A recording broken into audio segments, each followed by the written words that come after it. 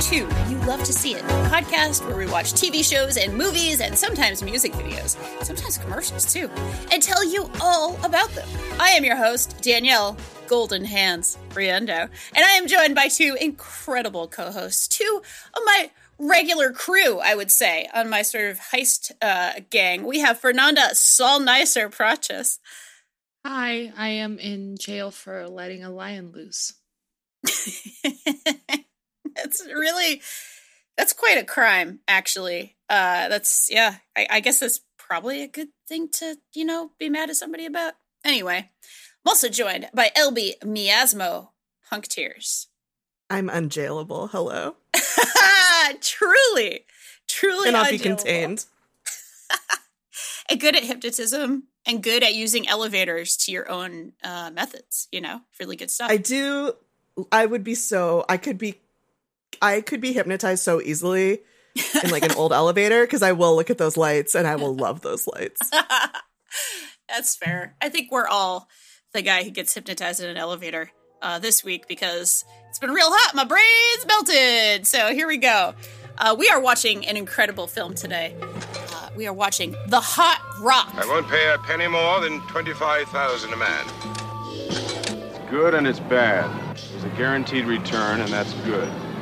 But the guarantor's a Musa, and a Musa's a rookie, and that's bad.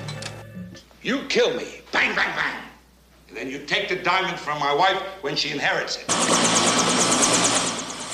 I'm sure you've driven one of these things before, right?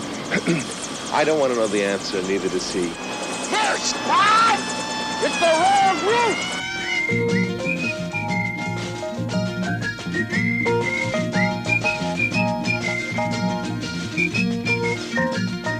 I just love this. I know that.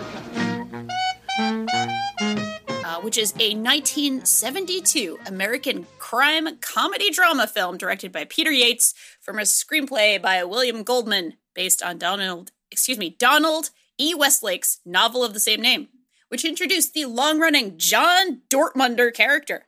The film stars Robert Redford, George Segal, Ron Liebman, Paul Sand, Moses Gunn, and Zero Mostel. All right, let's talk about the first scene. In the first scene, this is our segment where we talk about our history with the movie at hand.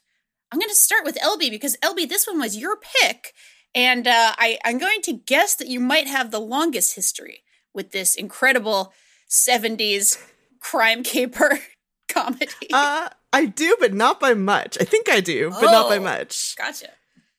Maybe I don't. I don't know.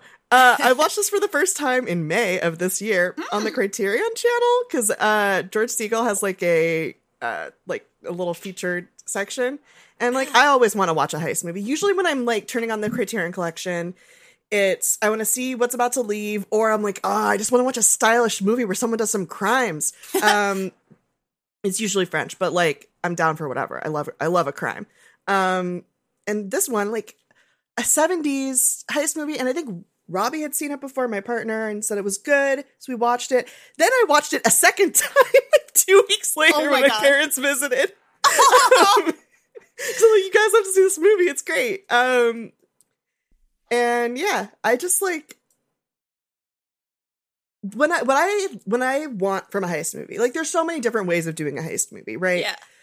But I want I want it to be fun. I want there to be a certain amount of suspense and stress, but I want that suspense and stress to be eased with like enjoyment and humor and charm. Yeah.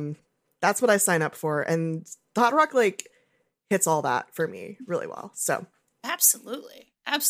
The first thing I just thought there is that I had the very first thought, or the very same thought rather, that I need to show this to my parents because they will love it.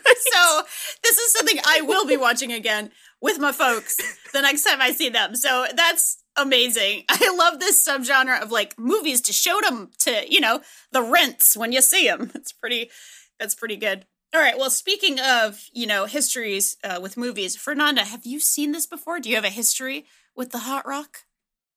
No, I had literally never heard of it until until LB brought it up, and I the only relationship I have with it is Robert Redford because of the aforementioned mom connection. Because my mom has always been obsessed with Robert Redford. She's always thought he's such a hunk, like such a lovely, beautiful man. And you know what? She's not wrong. And he, like, I can't remember the last time I saw him, but it was recently, and he could still get it. And he was like 80? I don't know. How does he do it? I don't know.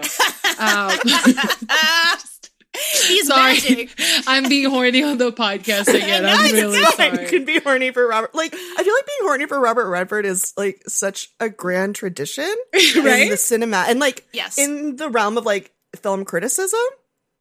And he transcends generations too, right? Because like he's much older than my mom, I think, at least like 20 years. So it's like how many generations of people have been horny for Robert Redford? Truly is a miracle. But yes, I had never. And my mom literally just texted me. Such is the power of the Redfords. She sensed his name was being spoken of, and she texted me. This is amazing. That's incredible. I'm not even joking. She literally just texted me.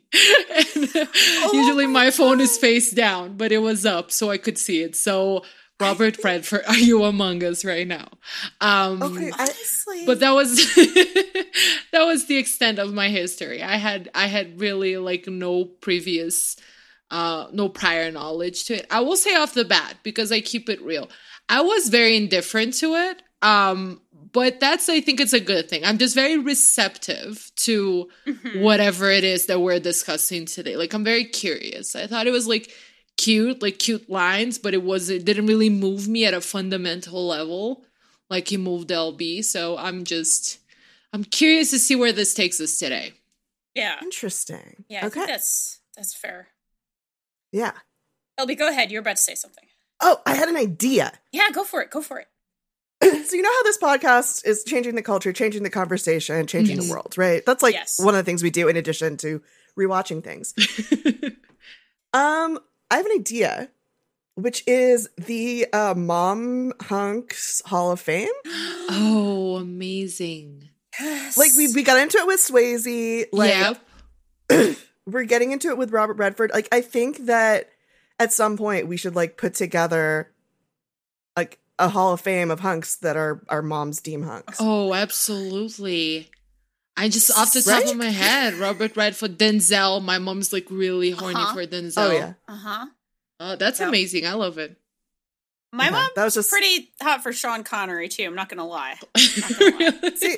Yeah. See, I mean, there's a lot we can do there. Sorry, I just had to say it before I forgot. Okay. Oh no, go for it. I guess I could have written it down, but I think Yeah, it's a I great wonder- idea. Yeah. thank you. I wonder if this is like an American thing or like specifically like I'm not from New York, but my parents are from New York, and I spent a lot of time in New York as a kid. The Hot Rock, I mean, not the hunks thing. Oh, because I was going to Right, say, it no, took it's me 1 pretty second. universal. No, hunks aren't just hunks are universal. Absolutely. Yeah. No, that But makes yeah, sense. like I don't know. I'm not. But we can let's get into it, talk about yeah. the movie. yeah, But yeah, it's yeah. kind of random because, like, I like, for instance, well, the one thing I will say, like, movies that were made before the 80s, I find I'm not easily captured by them. Okay. I think it has to do with just like my impatience. Like, and they tend to be just a little slower in rhythm than what I'm used to, and less like in your face. And Sure. so I think that plays a role, and also just like mood, whatever. So that's why I'm curious. But I do, because like I, for instance, love Midnight Cowboy, Oh yeah, yeah. That's a great film. and I don't love this. Do they have anything to do with each other? I don't know. I'm just New saying York, shit. I It's guess. New York, and it's Yeah. old. They're from like a 3-year span within each other, so it's like actually in pretty both close. New York. Okay, Yeah. so that was a lucky shot from me there. I mean, Midnight Cowboy is like a really interesting movie about sexuality, right? Okay. And sexuality is always interesting, right? It's like, Yeah. well, okay, maybe not always, but typically, right? Often It's interesting. often an interesting topic. I would say Yeah. personally, And we have often interesting. established I'm horny, so that could especially could when have Robert something to do Redford with is it. around, right? Yeah. So, not just I- him, but him too. yeah, him and any, look, The hunks are real. I absolutely said that this movie has like goofy himbo energy, which I stand by. Like, this really is like a very like, it's stylish. So it's not like jock himbo, but it is definitely like crime himbo. Mm-hmm. If that's like a flavor of himbo we talk about. I mean, Ron Liebman in this movie is like, first of all, I think this is a dude's rock movie, not just because it's about a diamond and it's called The Hot Rock. Ron Liebman in this movie is like an iconic himbo to me, even though, he's not a jock himbo. He is like, so our cast of characters, we've got Robert Redford as our kind of main. I think the Soderbergh Ocean's 11 kind of takes a lot of things from this movie, especially in the opening. Yeah. So we do have this like, you know, this central thief guy who's fresh out of prison, and then like his chatty friend who's played by George Segal, and then Ron Liebman is their wheels man. My favorite man in this whole movie. He is a fucking joy. I love him.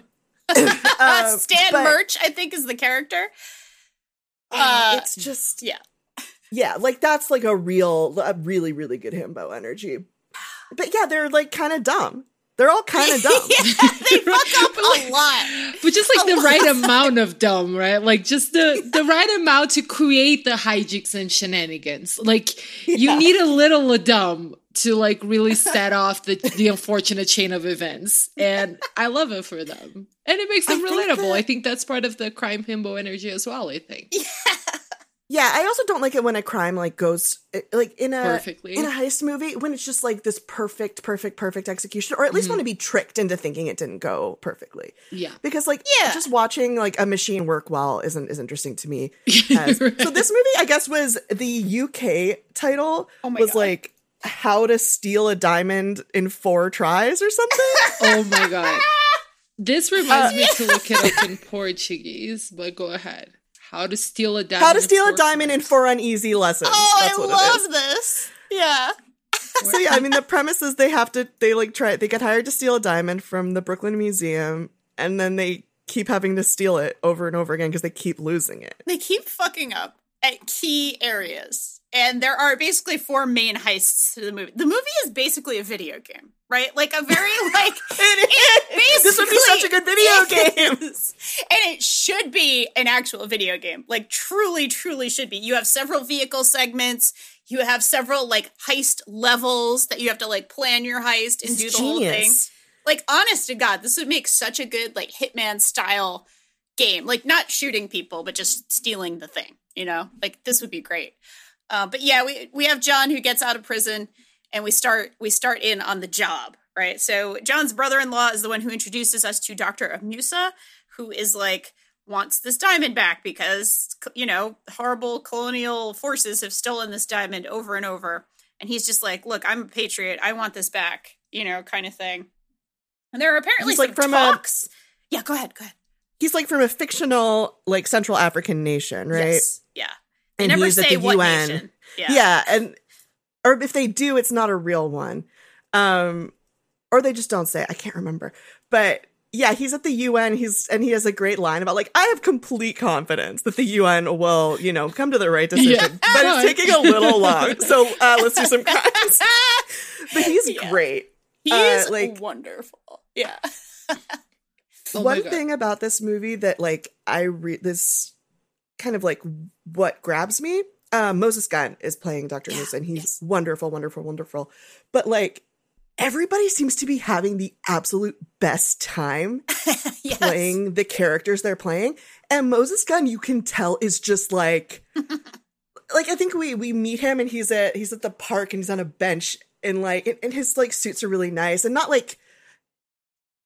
ostentatiously nice, but he's like clearly like really feeling himself. Yes. And everyone is really feeling themselves and really feeling themselves in these roles. And I think where the movie is weak in terms of like certain amounts of suspense or things like that, it makes up for in just being like so charming. Yeah. For me, if that makes sense. Yeah. Yeah, I can go ahead. see that. Fernanda Fernanda, could you tell us what the name of this movie is in Portuguese? I do love the British name very much. The British name is very unbeatable. I love the idea of an uneasy lesson. Like, that could absolutely be the tagline of my life. Too. Like, several uneasy lessons. That would be like my autobiography. Prates in 4 acts, very uneasy lessons. But in Portuguese, it's os quatro picaretas, which loosely translates to like the 4.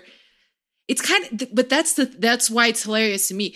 Picareta is like a very like kind of old timey word that kind of stands for con man, but it's just like it only exists. It mostly exists now in like dubbed translated movie titles. You kind of use it like older people use it. Like, it's a very parent word. Like.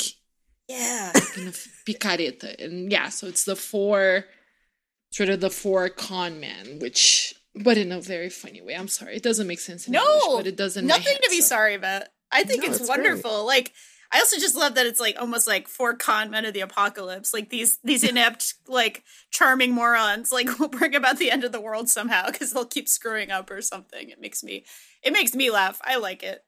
The 4 con men of the apocalypse. We've got a locksmith, brain guy, a car guy, and an explosives guy. I mean, do you need anything else, really? Right? Probably not. Right? And what else do you need in life? That's all you need. You need the lock guy who is in jail for letting a lion loose that they couldn't get. Oh, I love that. The little throwaway lines like that are really good. Yeah, that's all I was going to say, exactly. That, like, there's so many little weird one-offs in this movie. Like, you know, we find out that John learned plumbing this time in prison. Oh, what's the job? That's amazing. Like, there's just so many cute little one-offs, and the dialogue is very charming. It's very snappy. It's very fun. Everybody does appear to be having a very good time acting in these roles. Even though John has some issues, as we find out, he has, like, some gastritis issues. Like, his life of crime is causing him to have like medical problems, which is like the weirdest part of this movie, I feel like, because nothing else like kind of comes of that. It's just like, oh, he's having issues, man. It's like, oh, it's not all easy having this life of crime. But also, like, everything else about the movie says it's great and easy to have a life of crime. So it's a little weird, but I digress.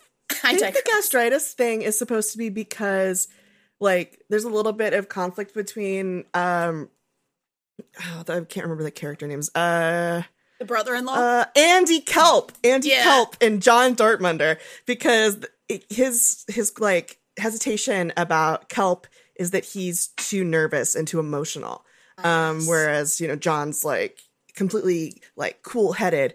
But the fact that the stress has given him, like, you know, acid reflux or whatever is proof that he feels stressed too. Yeah, because he holds it in, right? Like, that's even what the doctor says. Like, oh, you're the strong, silent type, right? Like, holding everything in. And then he proceeds to list all the good things in life that that he's no longer allowed to have. Oh, yeah. It is an odd choice, though, in that, like, this really isn't something that, like, especially coming off of Fast 9, last week. Yeah. Which is like every single thing in this movie, every single thing possible happens in that movie, and there's no like little moments that aren't really for anything. Yeah. And which, I mean, I think Fast 9's an extreme example of that, but I don't think that you get so many moments in like a contemporary crime movie. Yeah. Or as many moments in a contemporary crime movie as you get in the Hot Rock of just like, here's some little character development that's really, or like a funny line or 10,000 funny lines that really have no bearing on anything. Yeah. Which I really enjoy. Yeah. But I understand why that is, how that can be like potentially like slow things down. Yeah. I think you're absolutely, because I enjoyed it. Like, the things that I loved the most were actually the tidbits of dialogue. But I do absolutely feel what you're saying, and I think it might have something to do with me just like being, because that's the thing. It's not that I disliked anything, right? Like the movie ended and I was like, how do I even feel about this? Like it was like, I lack the vocabulary to like internally assess this, which is very strange for me as an individual to lack the vocabulary for anything. I verbalize all the things all the time, even the things that do not need it. But I kind of feel like it has to do with that, because when you think heist movie, when you think action movie, right, in general, you actually your mind now gravitates toward the Fast and Furious type thing. Like I said, totally extreme example, because their whole thing is packing the most insane amount of events in the smallest space of time. Like it's different, but I do feel like maybe it lands a little weird after like all these years of getting used to a certain type of pacing and a certain type of delivery, to just have like a dialogue. They were like, oh, this is a funny dialogue. And then the scene changes. And what does this mean? Like Robert Redford was just at the doctor being told that he has to give up all these great things. And then it's like, oh no, we're back to like trying to find this diamond. And you're like, oh my God, this is so weird. But it's also really cool. Yeah, I think really for me, some of it, and I actually like how this movie leans into weird a little bit. Like, I actually think that's pretty fun. The only issue I had with it, if you even want to call it an issue, is that I wasn't sure if things were supposed to be funny sometimes. It's like, I think we're supposed to laugh at him for his, like, being peed on and his, like, you know, because the baby, it's a baby. It's not like anything weird. It's just like, oh, the baby pees on him when he goes to see his sister. Like, it's not like kinky, everyone. It's the baby. Not. Get your minds off the gutter, the baby listeners. Pees on him. Everything's fine. It's just a baby peeing on him. And like, you know, like, just like, you're supposed to laugh at him a little bit, but I was like, I feel bad for this man having a medical condition because of his stress and toxic masculinity, not letting him talk about his feelings. Like, I actually got a little sad for him. I also had feelings as an EMT watching this movie. The amount of times people pretend to get hurt or die, and use other people to like, yeah, I'm hurting, buddy. And then like, I feel bad about that. I'm like, medical we want to talk about the first heist? We probably should. Yeah, the first level of the game is the Brooklyn Museum. And it is, there's a beautiful display with the diamond itself, the hot rock, so to speak. And, they case the joint, they get excited about it, and then they have a whole elaborate plan. They get the gang together, the four folks. Briefly, I just want to say there's some hilarious interchange about Brooklyn traffic as they plan the whole heist, which makes me happy. And also, again, that's probably what made Stan my favorite character. That and the fact that he is a mechanic who plays for his mother the sounds of the Daytona Speedway. As we meet him, he has like a record that he puts on and he's very excited about racing. And I'm like, I love this man. This is my guy, John Dortmunder. He's hot and that's fine and that's nice. She has for more treble. That was so good. It's like one of the best scenes introducing a character I think I've ever seen. And it's so weird. It's so strange. It's so weird. It's really weird. He's wearing those like the tiniest shorts and no other clothes. And he's got this sweet old mother comes in and he puts it on vinyl and like it's deafeningly loud. And like the blissful looks on their faces as they listen to the Daytona Speedway. Oh my God. That's everything you need to know about this character. Yeah. Yep. Oh, and I looked at Rodrigo, my partner, who was watching with me, and I looked and I was like, is this like sounds of the street? And I was like, am I missing something? And it's like, no, that's not. That's the sounds of a freeway or whatever. Like, okay. And then they stand there for like an uncomfortably long time before the phone rings. Yeah, it's true. Which is so good. They just stand there for a while looking so like amused by that, so soothed by those like they're very meditating to the racetrack. They're so excited. They're so excited. It's like as if you put like a Formula One race on like in the background as you went to sleep or something. Like you're just like soothed by the sounds of the fast cars. Oh, Yeah, Paul, our producer, is like, I'm going to start doing that. Let's make it an experiment. Like, let's keep a journal. Paul, when you wake up, tell us how that went for you. I also have to say, the introduction, I mean, it's not the first time we meet Paul Sand's character, but I feel like there's his kind of scene introduction where we learn who he is and what his deal is. With him and Robert Redford at like a lake or a pond pretending to fish. Somewhere upstate, I guess. Yeah. And what's Paul Sand's character's name again? Sorry. Alan. Oh, Alan Greenberg. Yeah. Of course. Alan just has these homemade explosives and is kind of very like meekly testing them out. Like very calm, very and Robert Redford's like, no, we need a bigger explosion. And with each explosive, he says which university he went to learn how to make this bomb. And then like has this line that's like, yeah, I love school.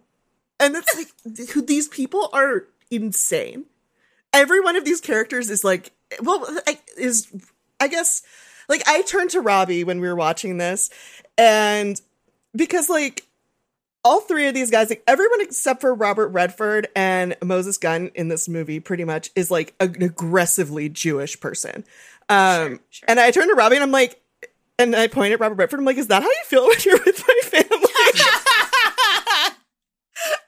He's like, kinda, yeah. Like, it's kind of like that. But yeah, like, also my dad looks like Paul Sand a lot. Like my dad when he was in the later 70s. But yeah, like I learned this one at the Sorbonne. I learned this one at Berkeley. Like, these are such weird people. And I like that so much that I have such a sense of these characters as like characters. Yeah. Yeah. They're all quirky. Yeah. Everybody's quirky. Like even the coolest guy has his issues for not being for being too cool. It becomes an issue for him. Yeah, it can't be too cool. You have to be a little cringe. Yes, you really do. You got to talk about shit. Yeah, that's a lesson for our time. I think it is. You can't be cool. You have to be a little cringe. You have to. You have to be a little bit of a you have to be sincere. Also, like when they do that initial heist in the Brooklyn Museum, and like. It's this great thing. You find out why you need they need the explosives. Stan does crashes a car into the front, basically like in the front of the museum, and they use the explosives to make it look really exciting. And I guess the gimmick is like we have to make it look like a really fun car crash, so all of the security guards will run outside and watch the car being exploding. And then Alan poses as a doctor and is like, we have to pull traction. And it's like, he makes the cops like hold on to Stan as Stan screams. And like, really, I mean, they're all putting on like a show. Silly. Like, it's so goofy. It's like, pull traction. And they're like doing the full dramatic thing. Meanwhile, John and Kelp.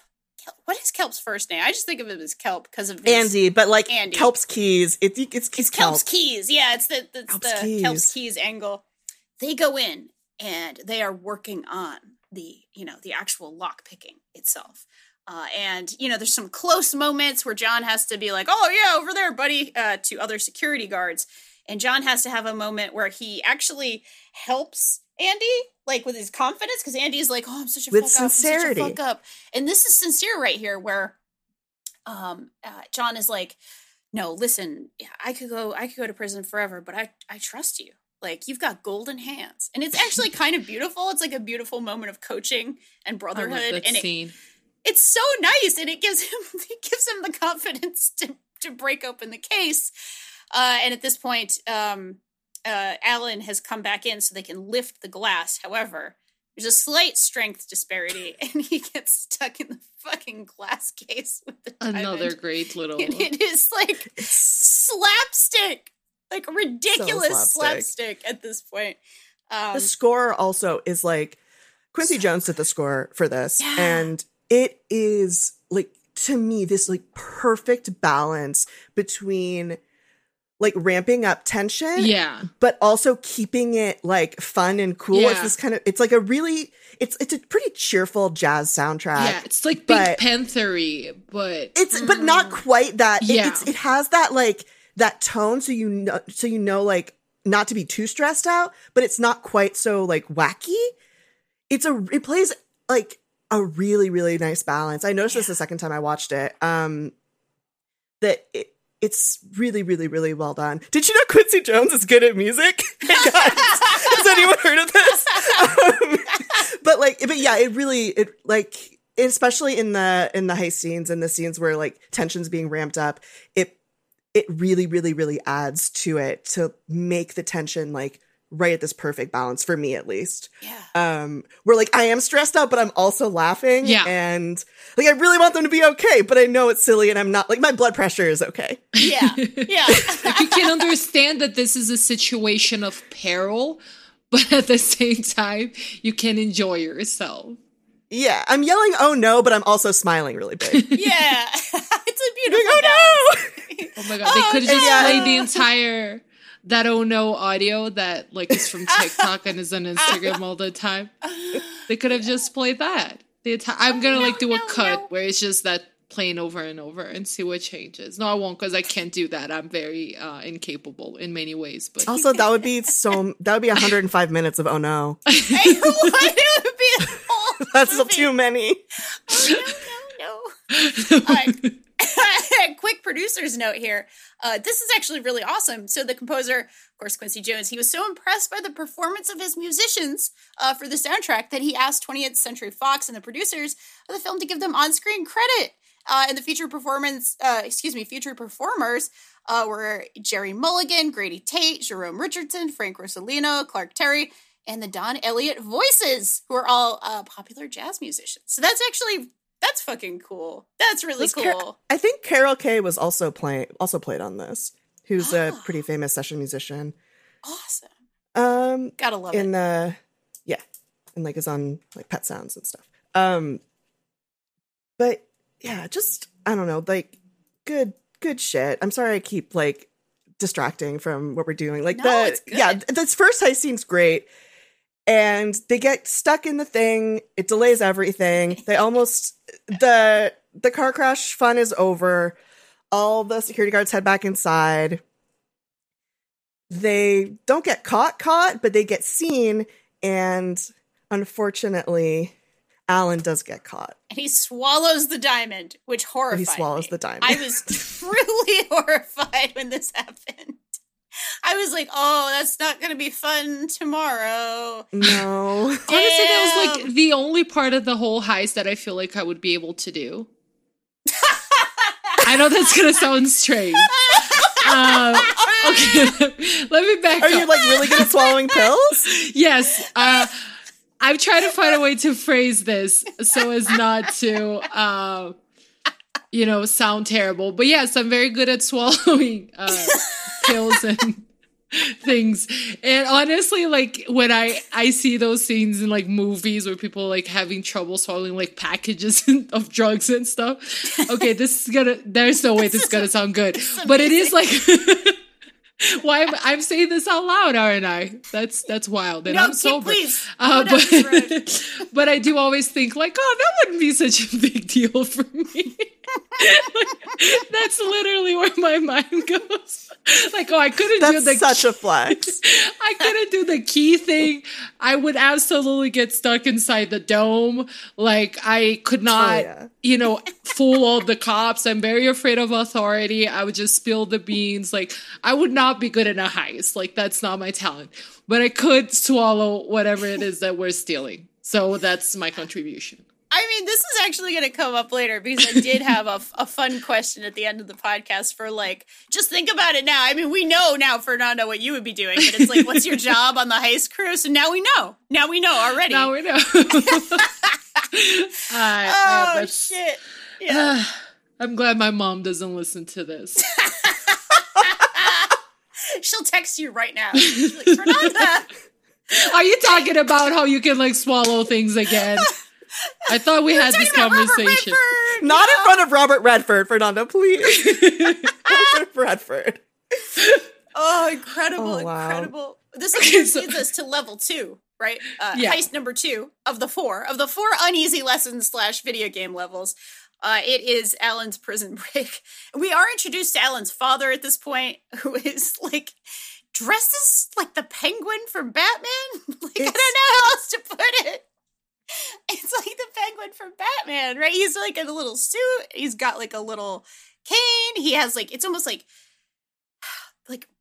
I don't know, like British royalty from a certain era. It's first of all, it's Zero Mostel. Yes. And like when I was first watching this, and Zero Mostel, like famously, like from Fiddler on the Roof and the producers, blacklisted by Hollywood and the best guy ever. He's just the best. He's great. The best for me, like one of my favorite people to see, one of my favorite faces to see, one of my favorite voices to hear. Like, I think after I watched this, I called my mom and was like, Mom, did you ever see Zero Mostel when you lived in New York in the 70s? And she's like, I don't know.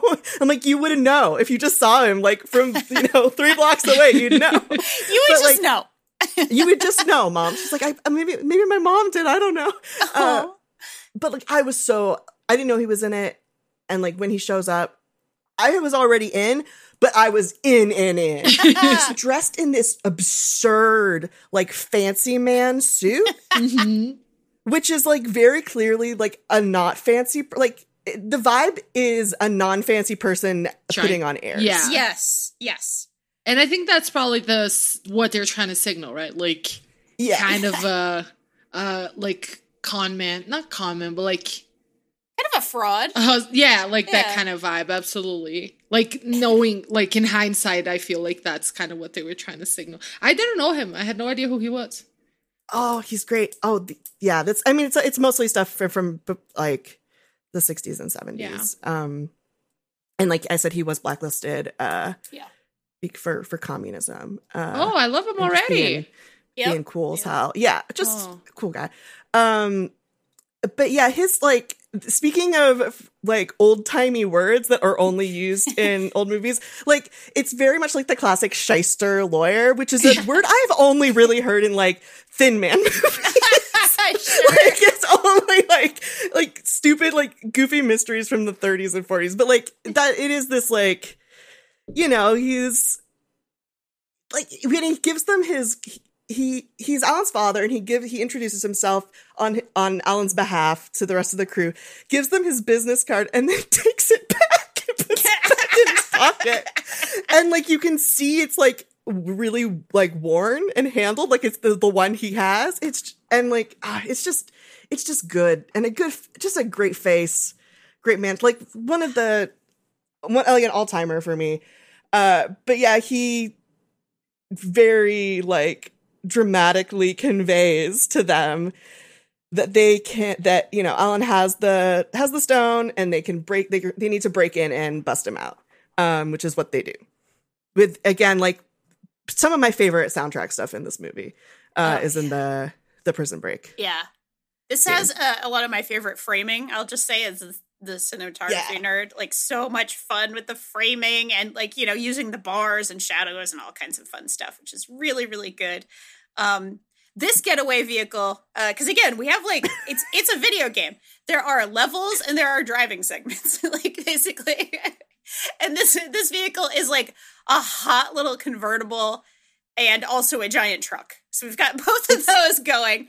And also, by the way, in between every portion of the heist, our bumbling, charming himbos go to Dr. Amusa for more money to buy like increasingly elaborate equipment and costumes for the next part of the heist.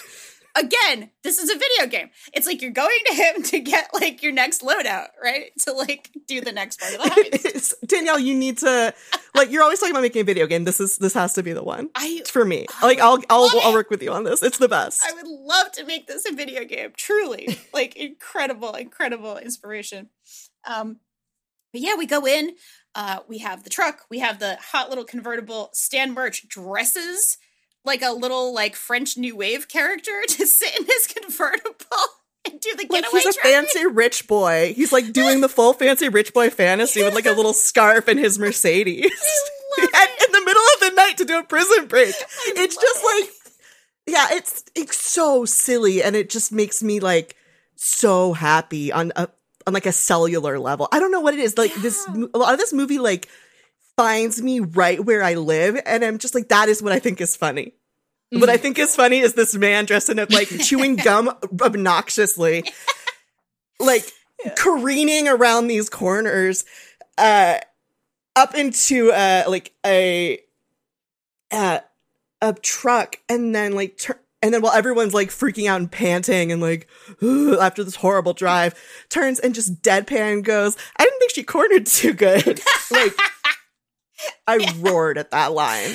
Yeah, he's my favorite by so far in this whole crew. Like, if this movie were just him, I mean, I know you can't do a movie like this as just him. I get it. You got to have the crew. You got to have that whole thing. But like, I just loved him so much. I just loved him so much in this movie. He was so good. I also have to say that this part during the prison break, I guess before really the getaway, but was when I fully was like, okay, all right. This is a fantasy. None of this would work. Like, the first heist probably should have given me some of those vibes, right? It was pretty slapstick. It was pretty stupid, but I still was like, I was able to suspend disbelief in the museum. Mm-hmm.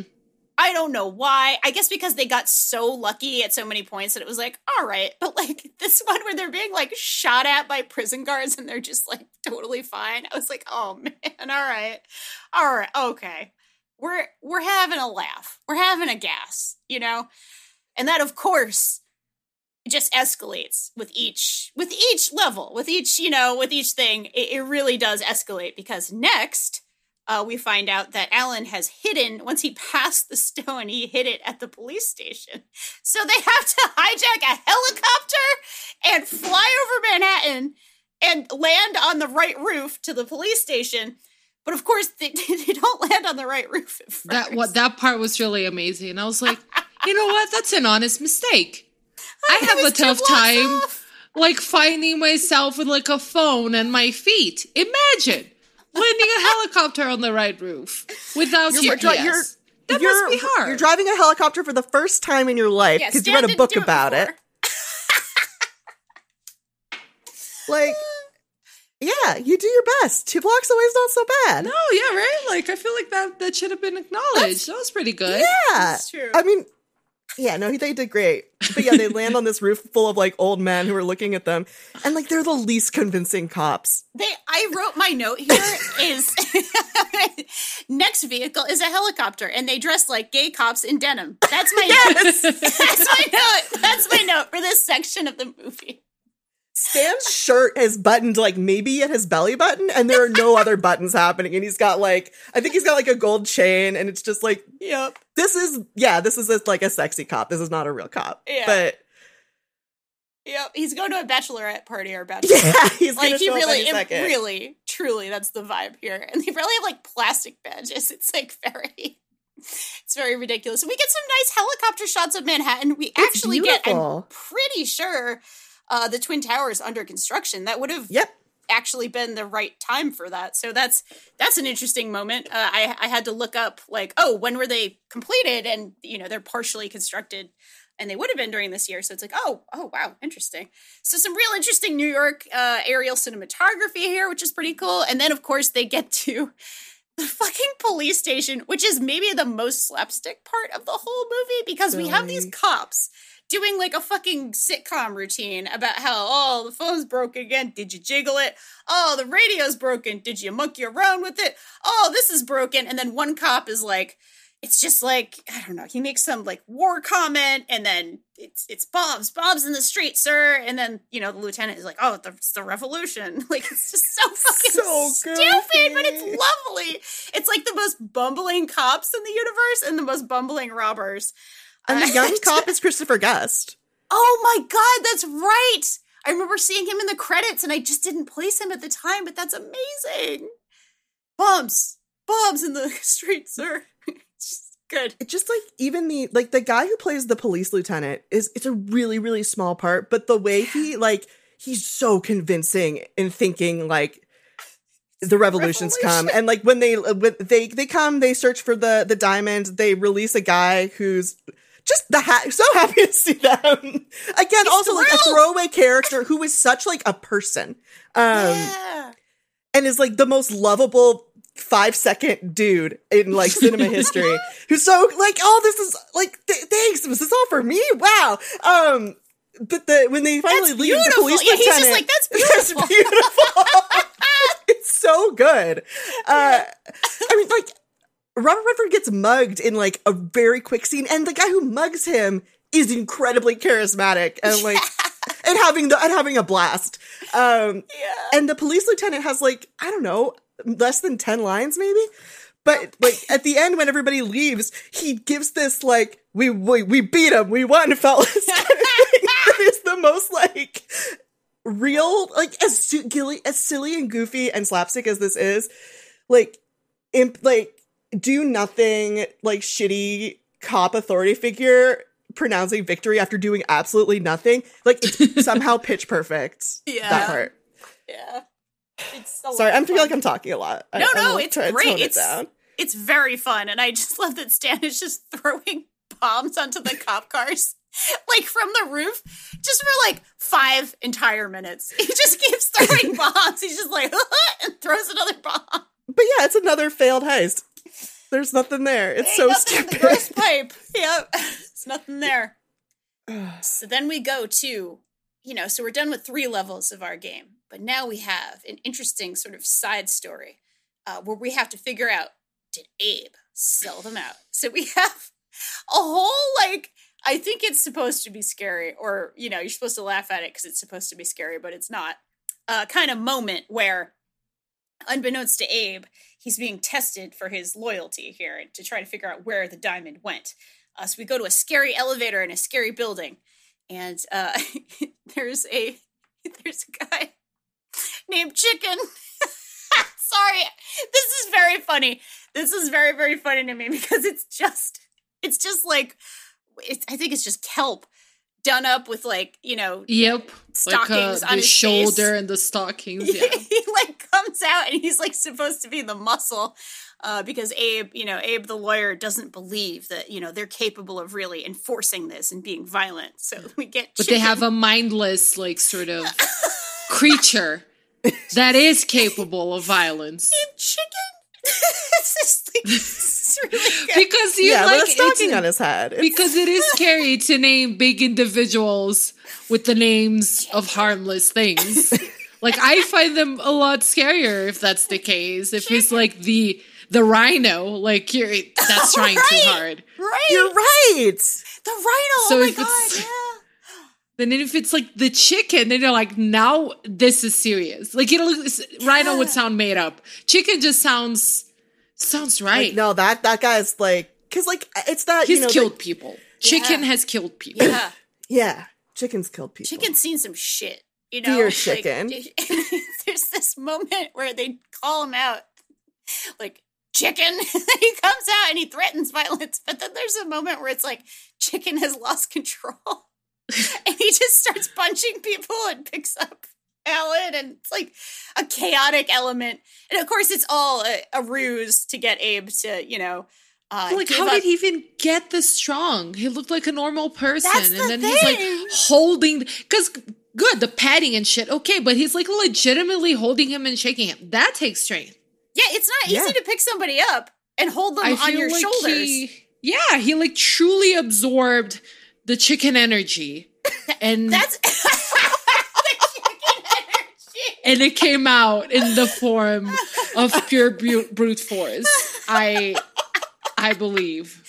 It's that's really the thing with well this acted guy. scene. Once he believes in himself, he can do anything. We already saw right. this, right? That's the lesson. Like, that's the whole lesson. He just needs to believe in himself and like play the role. He has to play the role of Golden Hands Kelp or Chicken, and he's perfect. Like, I really relate to him because of that. Because I feel like he's that kind of person who just needs positive reinforcement. He just needs a little push. Yeah. I actually think Stan is Chicken, not Kelp. Oh, shit. I fucked Stan up. stealing the show. No, it's fine. It's Stan doing the best once again. He literally can't do anything. He flew a helicopter. You're right. He can do absolutely anything. Confidence. He has the confidence. He has the most himbo confidence. And it works out for him every time. So the only thing he can't do is defeat traffic. That's the only thing he can't do. But nobody can. Nobody can. Anyone. Like Traffic is the biggest villain in every movie. It's like the one thing that nobody can ever defeat. Maybe Michael Douglas in that movie, I don't remember if he actually defeats Traffic. I mean, I think they do is it Die Hard 3? No. Where they get the Italian Job. It's the Italian Job. It's the Italian Job? That you're thinking of. The remake of the Italian Job. Where they find like an ambulance to follow? Yeah, they actually reprogram like the lights to be green lights. Okay. Yeah. That's the remake. Okay. I don't know if it's in the original, but that's the remake of the Italian Job from like the early 2000s or something. Okay, now that's next level. That's like some galaxy brain shit. That's when you have to start having hackers as part of your heist team. Like this is before then, right? This is this was these guys can hack anything. So there were no hackers yet. I feel like Stan would be both muscle and a hacker in a modern adaptation. Like he would be, and the driver. Both. I think it's Alan. I think Alan's because he's like because he's like he loves school. You know, like people aren't that creative. He's curious. He's got an inquisitive mind. He's like an inquisitive mind. Talk about that. Paul says he would be Ludacris. Exactly. Yeah. He'd be Luda. Oh, it's beautiful. But there's only one Ludacris, really. I feel like I haven't made that clear enough in our Fast and Furious episode. That is true. There's only how one much Luda. I love Ludacris. So I'm just taking this opportunity. I'm so glad we're giving. I think it's good that we give space we hold some space for Ludacris. I feel like we couldn't do it yesterday, so now we're just like last week. So now we're just like inserting Ludacris here in this little pocket, and I love it. It's like a get out the way moment, for Ludacris. Like you make space for Ludacris by get out the way, so then he has the space to be the best Luda here, I do he is one of my absolute favorites in the Fast franchise though. Absolutely. He's so good. Absolutely. He's such an underrated person in general. Like has he done any problematic shit? I don't think so. Didn't he discover Justin Bieber too? He really can do it all. He can't miss. He can't miss, right? I think the only time I was ever not happy to see him was I think he has a feature in Sierra Ride, and I was like, I don't want to see you right now. I see. And no, it's like nothing against you. I just am having my moment with this song. Yeah. It's happens, like, yeah. Yeah. If we're being horny on the podcast, I'm sorry, Luda, you're a king, but. Okay. Also, Usher was the one who discovered Bieber. So I'm sorry. We can't even. We don't. I mean, it depends on. I guess if you consider I consider discovering Bieber to be a neutral. Ludacris was on the song with Justin Bieber. That's why I'm confused. That's it. He's in Baby. Yeah. Yep. Which is still a banger, but that's another episode. We can get into it later. But that's where my confusion stemmed from. Look, this is all very. It's all very relatable. I thought Kelp and Stan were the same person, apparently, for a second, and they were both chicken, so... I mean, the performance, the transformation into chicken, because, Stan is such a chill character. He's such, a good vibes guy, and, chicken is the ultimate bad vibes guy. Chicken is the id, Chicken is the id of everyone. Chicken is the shadow. Shadow self. The Union shadow. Oh my god. We all have a chicken inside us. It's true. Yeah, we just need to maybe let chicken out more. It'll peck at your soul if you don't let it out. You know what I'm saying? It'll just you get gastritis and won't be able to drink bourbon. That's right. And nobody wants that. Nobody wants that for their life. I feel like we're just getting such amazing lessons. That's what we do. We get off track and then come up with just genius things that other people thousands of years from now will be living off of. I think they will. As their life guides. Yeah, the book of You Love to See It will replace the Bible in about 1,000 years. We're like the Van Gogh of podcasts. We're just gonna live our lives unrecognized for our genius. But after we pass, It's true. that's when You won't be able to get rid of pick us up then. us. The 3D, you love to see it experience. Yeah, producer Paul is saying, put this on the next Voyager spacecraft. Please. Just a capsule with all of our shows. I think we should. And, oh, man. That'll be the ultimate heist. The heist of knowledge. Yes, it's the heist of knowledge. The heist of the public's consciousness. Yeah. The heist of the true self. Because I don't believe knowledge can be. I don't believe knowledge can be heisted because knowledge belongs to everybody. Oh, shit. Actually, wait, but I don't believe in private property. That's very so Aaron is anything a Schwartzy. heist? Oh my god! Right? Absolutely. Can anything be heisted? If I love- everything tired belongs Danielle to lets everyone? anything go. Anything goes when Danielle's tired. This rules. Listen, it's been really hot. I'm sorry for enjoying. It's really hot in New York. I am basically the two buttheads from Weekend at Bernie's on the top of the roof in a kiddie pool with tar melting on my face like this week. So that's where we're at.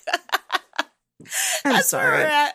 No, there's nothing to I'm be sorry about. for taking joy in it, though. No, you should. I want you to take joy from it. What? How good would I be at my job if I took no joy from you taking joy? Joy in your suffering? Yeah. I guess I'm not taking joy in your suffering. I'm taking joy isn't in you suffering. being loopier than usual. Yeah, the representation of the suffering. This is Yeah. not a pipe. This is not suffering. I feel like I'm getting out of control. I'm just gonna stop. No, it's okay. Listen, there's a chicken in us all, and You're right. it's okay. And it's okay. And we let our inner chickens out for a few minutes, and then we can go to level 4, the last heist, where Dr. Amusa has finally fired these morons for screwing up. That's amazing. He's spending all this money on this very secret mission because he's hiring the best of the best, the only people for the job. And then you're like, are they really the only people? Is this really the best you could do? He's a little cheap, though. I do feel like he underpays. Yeah. So thing is, maybe it's like- that's why. Doing research to hire somebody to like do a thing, it's not like they had Yelp for thieves back Right. It's true. then. And he doesn't. He's like in the very beginning when he hires them, he has this like really cute moment where he kind of giggles himself and goes, "Ooh, I'm a criminal." Because he's completely he's more out of his depths here than anybody else because he's never done. He's like a diplomat. Yeah. He doesn't know He's never anything done a about crime. crime. You're right. And he doesn't have like Craigslist where it's like, Yeah, hey, so there's no anybody up Craigslist, for you a can't- heist? Yeah, so he's just going with who he knows. So he doesn't even hire like a better thief. He just hires Alan's dad. He hires Zero Mostel, who he's holding prisoner, who's talked him into it. Which is like also the Zero Mostel transformation from like pretending to be like a pathetic innocent old man with like the roundest eye, like innocent eyes, to like basically just openly gloating that they'll never be able to get into his safety deposit box. He's just like so mean and having so much fun being a mean person. Again, like the performance in this movie are great. But yeah, so Dr. Amusa has quote unquote hired Abe to just go into his own safety deposit box where he has the diamond that he's stolen. And so now they have to figure out a way to get in. Yeah, so we have like a moment of like, well, they got to think and they got to come up with a plot. And John walks around a park with a like a matchbox. It starts like sketching things out. And his plot is to hire, what is her name? Miasma? Miasmo. Yes, Miasmo. Who is just unbelievably hot, like 60-something woman who's like a hypnotist. Who in a great gets mini on dress. an elevator and hypnotizes a man who works in the safety deposit box area behind the vault to using, of course, again, the lights on the old-timey elevator to hypnotize him. So when someone utters the phrase Afghanistan banana stand, he will do exactly what that person says. They get another safety deposit box just so they can get in the area. and the ultimate heist is on. That's actually kind of genius, though. It's really good. It's really good. It's like, yes, you know what? The most competent person in this whole movie is a woman. A hypnotist. A hypnotist who uses technology. Well, it's hypnotism, but also technology because of the elevator to make it happen. You know what I'm saying? Like, the rest of this movie is these guys just like being kind of great at this, but also really bad at this. And just like kind of fucking things up and like really just like, you know, there's not that much technology in this movie. I'm just gonna say. Yeah, they're like using explosions and like for like power and this is just cerebral. Like there's no twinkling lights. Physical effort. Yeah. And then it happens very easily. There's no like bloodshed. Nobody needs to pretend they're dead. Chicken doesn't need to come in. Chicken is just chilling. She's the opposite of Chicken. The most cerebral character. She has brains where he is brawn and no control. And that's what it takes to really pull off the ultimate heist. And hilariously, it works. It's like finally the uneasy lesson is actually the easy lesson. Because John is able to go in, he says the line, he's able to get the diamond, and he's able to walk out. And there's this like whole tension at the end where we keep kind of cutting back and forth. And it's like he's trying to like force himself to walk casually towards the door. And the music has cut out also it's in the whole safety deposit section. So it's this very like suddenly it's very quiet and you like hear his footsteps on the kind of hard floor and it's very crisp and sorry. Oh no, it's really, really good. And then he gets outside and we start hearing some like really upbeat jazz, like really happy music. We get this lovely tracking shot of him like through New York. He's like practically skipping. We get the wide shot of like Abe and Dr. Amusa going into the safety deposit box place, like clearly to their defeat. And then John makes it back to the kind of Kelp's Keys area. And they get in a car and they're all like smiling and laughing. And that's the end of the movie. They did it. They did it. They did crimes. Crime does pay off.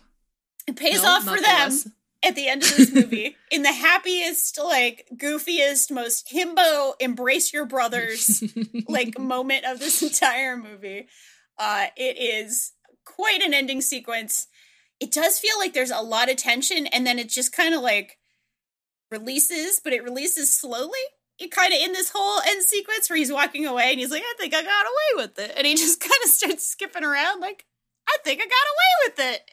I was terrified. Sell this diamond though. Yeah, like what are they gonna do? I think they have options, right? Because they there's like a line early on that like a lot of nations are fighting over. So like first the diamond was stolen by colonial powers, but then like neighboring nations have all been fighting over it. So like he can kind of just sell it to he can just take it back to Dr. Musa. He can take it to they have options. Yeah. Basically. He could sell it back to the museum. Diamond, I guess. But they will get arrested if they sell it back to the museum. No, they could be like, we found it. It was on the road. It was on a man's stomach and then it was no longer there and we found it. The people who stole this must have been really incompetent because they dropped it somewhere. And the cops will be like, hey, we're looking at this. They were pretty incompetent. It must like be in Titanic when he leaves the diamond in like her pocket or whatever. Yeah. Oh my God. And then she drops it into the ocean. It's the circle of life, man. It's the circle of life. The circle of the hot rock. It's too hot. No one can hold it for long. It's a hot rock, I wanted to ask, so I did have a fun question for everyone. I already asked it, so everybody should be ready with a great answer at this point. But I want to know if, on this podcast, and Paul, I would love for you to answer this too. Out of the four of us, what kind of crew, like what type of role would you have in a heist if you were, just saying, if you were persuaded to be a part of a life of crime? Paul is calling the wheelman, and I think that's a good choice. I think that's a very, very strong choice. Yeah. Paul is a speed person. Yeah. Yes, I agree. That's the wheelman right there. Okay, we've got a wheelman. Okay. Fernanda, how about you? I know we did hear a partial answer earlier. But that's just a very minor contribution. I understand. So you want me to like you can also do some other things. Well, planning, right? What's that? Fernanda can help plan, I bet. Yeah. I feel like that would be it because I'm really bad under pressure. Like, so I would not be able to actually like be on the scene doing things. I would freeze. I would tell on anybody at the first sight of a cop. I'll just, I'm that kind of, I don't need torture. I'll just say things. You can just ask me and I'll say them and we'll all go to jail. So I feel like I would have to be a backstage person. Like LB said, like help plan. Maybe I'm not particularly good at planning either. I feel like, yes, I'm not very good at many things.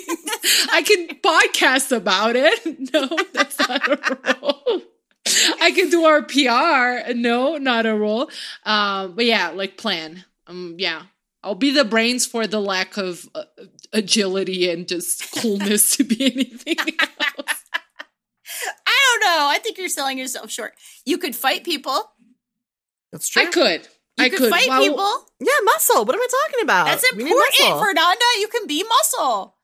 I'll wear like a lucha libre mask because that will make me feel like more empowered than I am, and I can also physically fight people if it comes to it. Yes, exactly. I'll be in the van, like Paul said. I'll be in the van, helping plan and ready to be unleashed like the Kraken in case things go sour in our heist. Yes. Beautiful. That's incredibly important. That's Those important. Are two very important roles. Paul says you're chicken. I'm chicken. I am. You're chicken.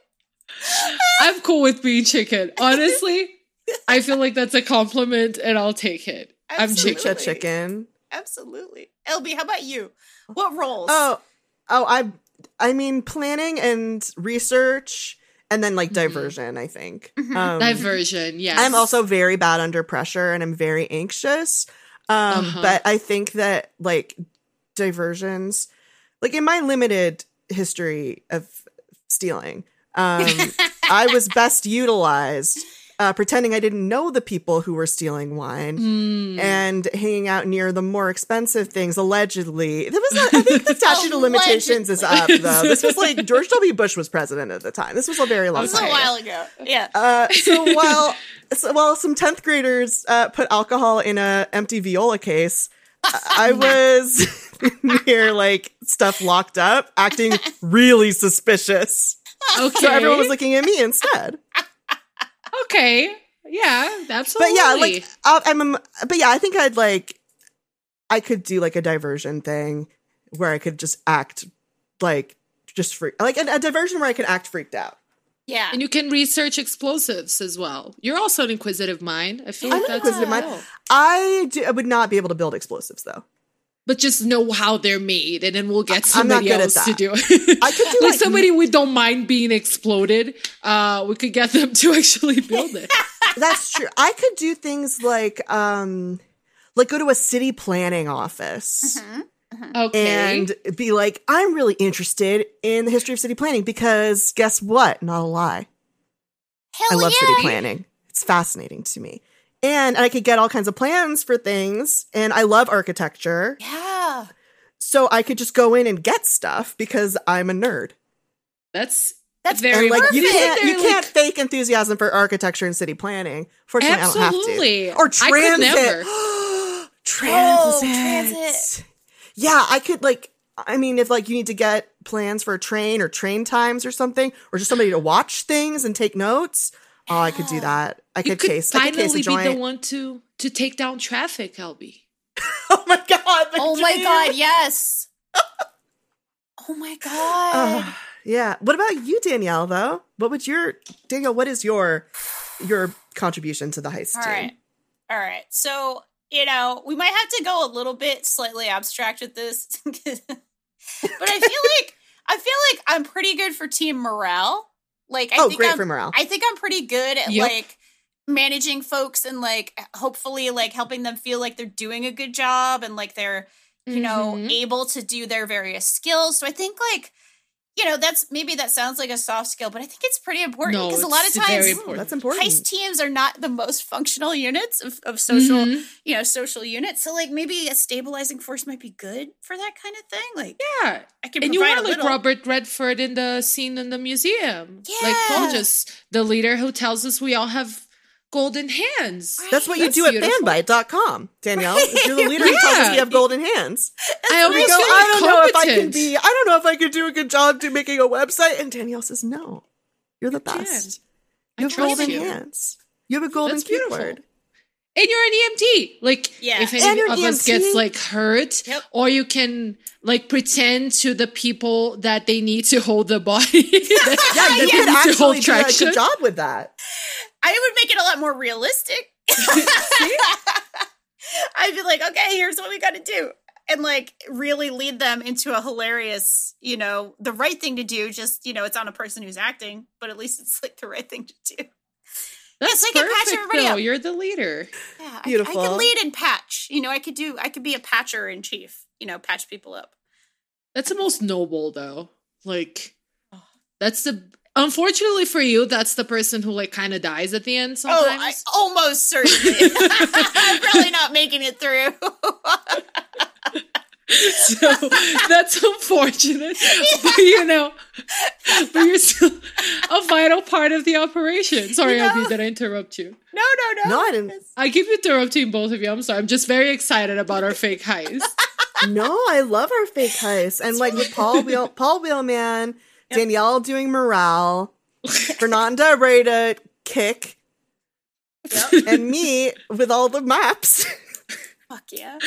Handling traffic. Handling traffic. We do need the person who's going to like go in and steal the thing, though. It's a We are technicality. missing that Listen. person. But that could just be a hired hand because that's the person who gets caught. That's the person we care about the least. Like, we just need somebody who's like reliable and kind of dumb. Well, you know what's And- great news about this? And then Rasat. Let's Is just that like, we don't have to, like, this isn't the end of our research on heists. We have the whole rest of the month to watch more Absolutely. heists and figure out, like, what our roles can be, what we need, how to plan our heist of what we also don't know what we're stealing yet. So our hypothetical alleged heist that we're not doing a heist.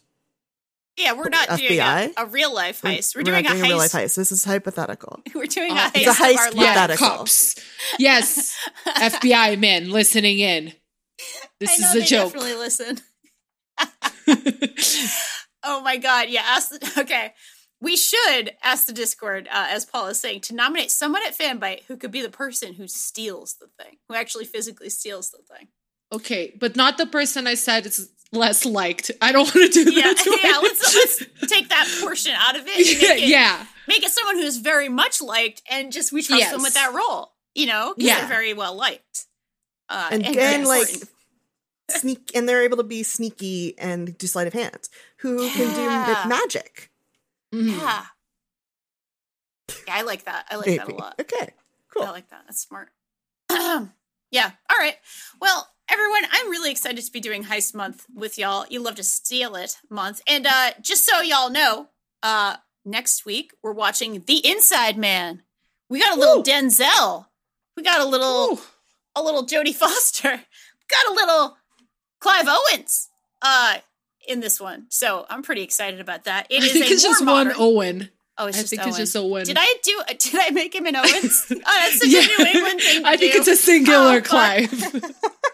You also added a "the" to the name, but it's fine. Like, it's good. It's Spike Lee. It's like really good movie. It's very different mood. Very different mood. Yeah. But A little more modern. This one's from 2006, I believe. So a little closer to these days. That's the year I graduated college, I think. If everybody wants to know how old I am. That's how old I am. And that's when that movie came out.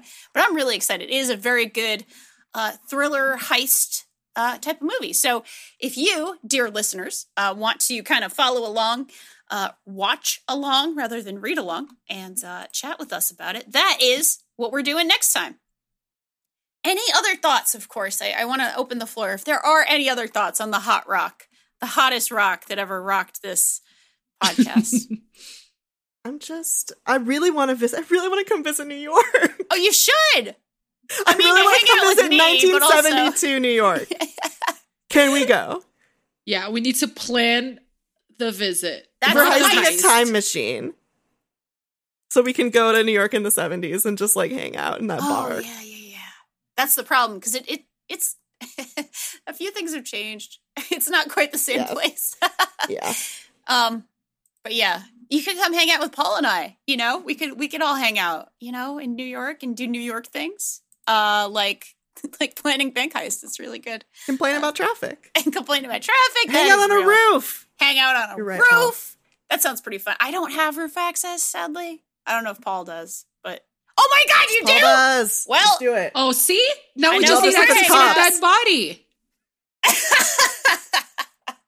Amazing. You Incredible. can arrange that, Danielle. Yeah, I see. I This feel. is the planning. You know, the mastermind planning aspect right here. It's very good. All right. Well, everyone listening, thank you so much. We really do appreciate you kind of hanging out with us, and we hope you enjoyed your cinematic journey with us. If you do have a second, please do go ahead and rate and review the podcast on Apple Podcasts or your podcast platform of choice. You can tell a friend. That helps us out so much. You know, you can tell your cellmate who has a problem with his feet. I forgot to mention that on the podcast. But hey, if you do have one of those, you can tell a friend. You can also listen to all of our shows at fanbyte.com/podcasts. Follow us on Twitter at Fanbyte Media, Instagram and TikTok at Fanbyte, and of course on fanbyte.com. You can watch our streams, of course, as well on twitch.tv/fanbyte. And thank you so much to Paul. A little more treble. Tamayo for producing. Was that from last time, or is this a new one? No, that's what the mom says when they're listening to Daytona. Oh, right, of course. How could I forget? How could I ever forget? I apologize. I'm going to say it one more time. Paul, a little more treble. Tamayo for producing. Okay, so LB, where can we find you online? You can find me on Twitter at HunkTears and Letterboxd, where I reviewed this movie twice at HunkTears. Excellent. That's fantastic. That is a treat and a gem, and I love it. Fernanda, how about you? Where are you online?